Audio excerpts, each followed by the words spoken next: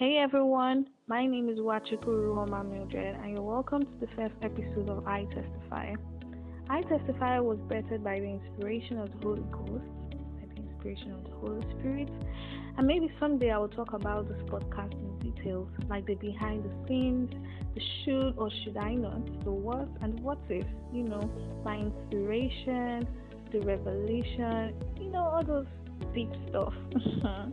So yeah, if you want to know that, please stay tuned. All through the episodes of I Testify and subsequent episodes, I'll just be talking about God's goodness and faithfulness in my life, both in the past, in the present, and in the future.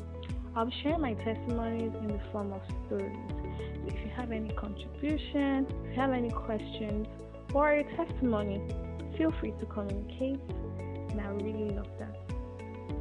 Now, there is no fixed schedule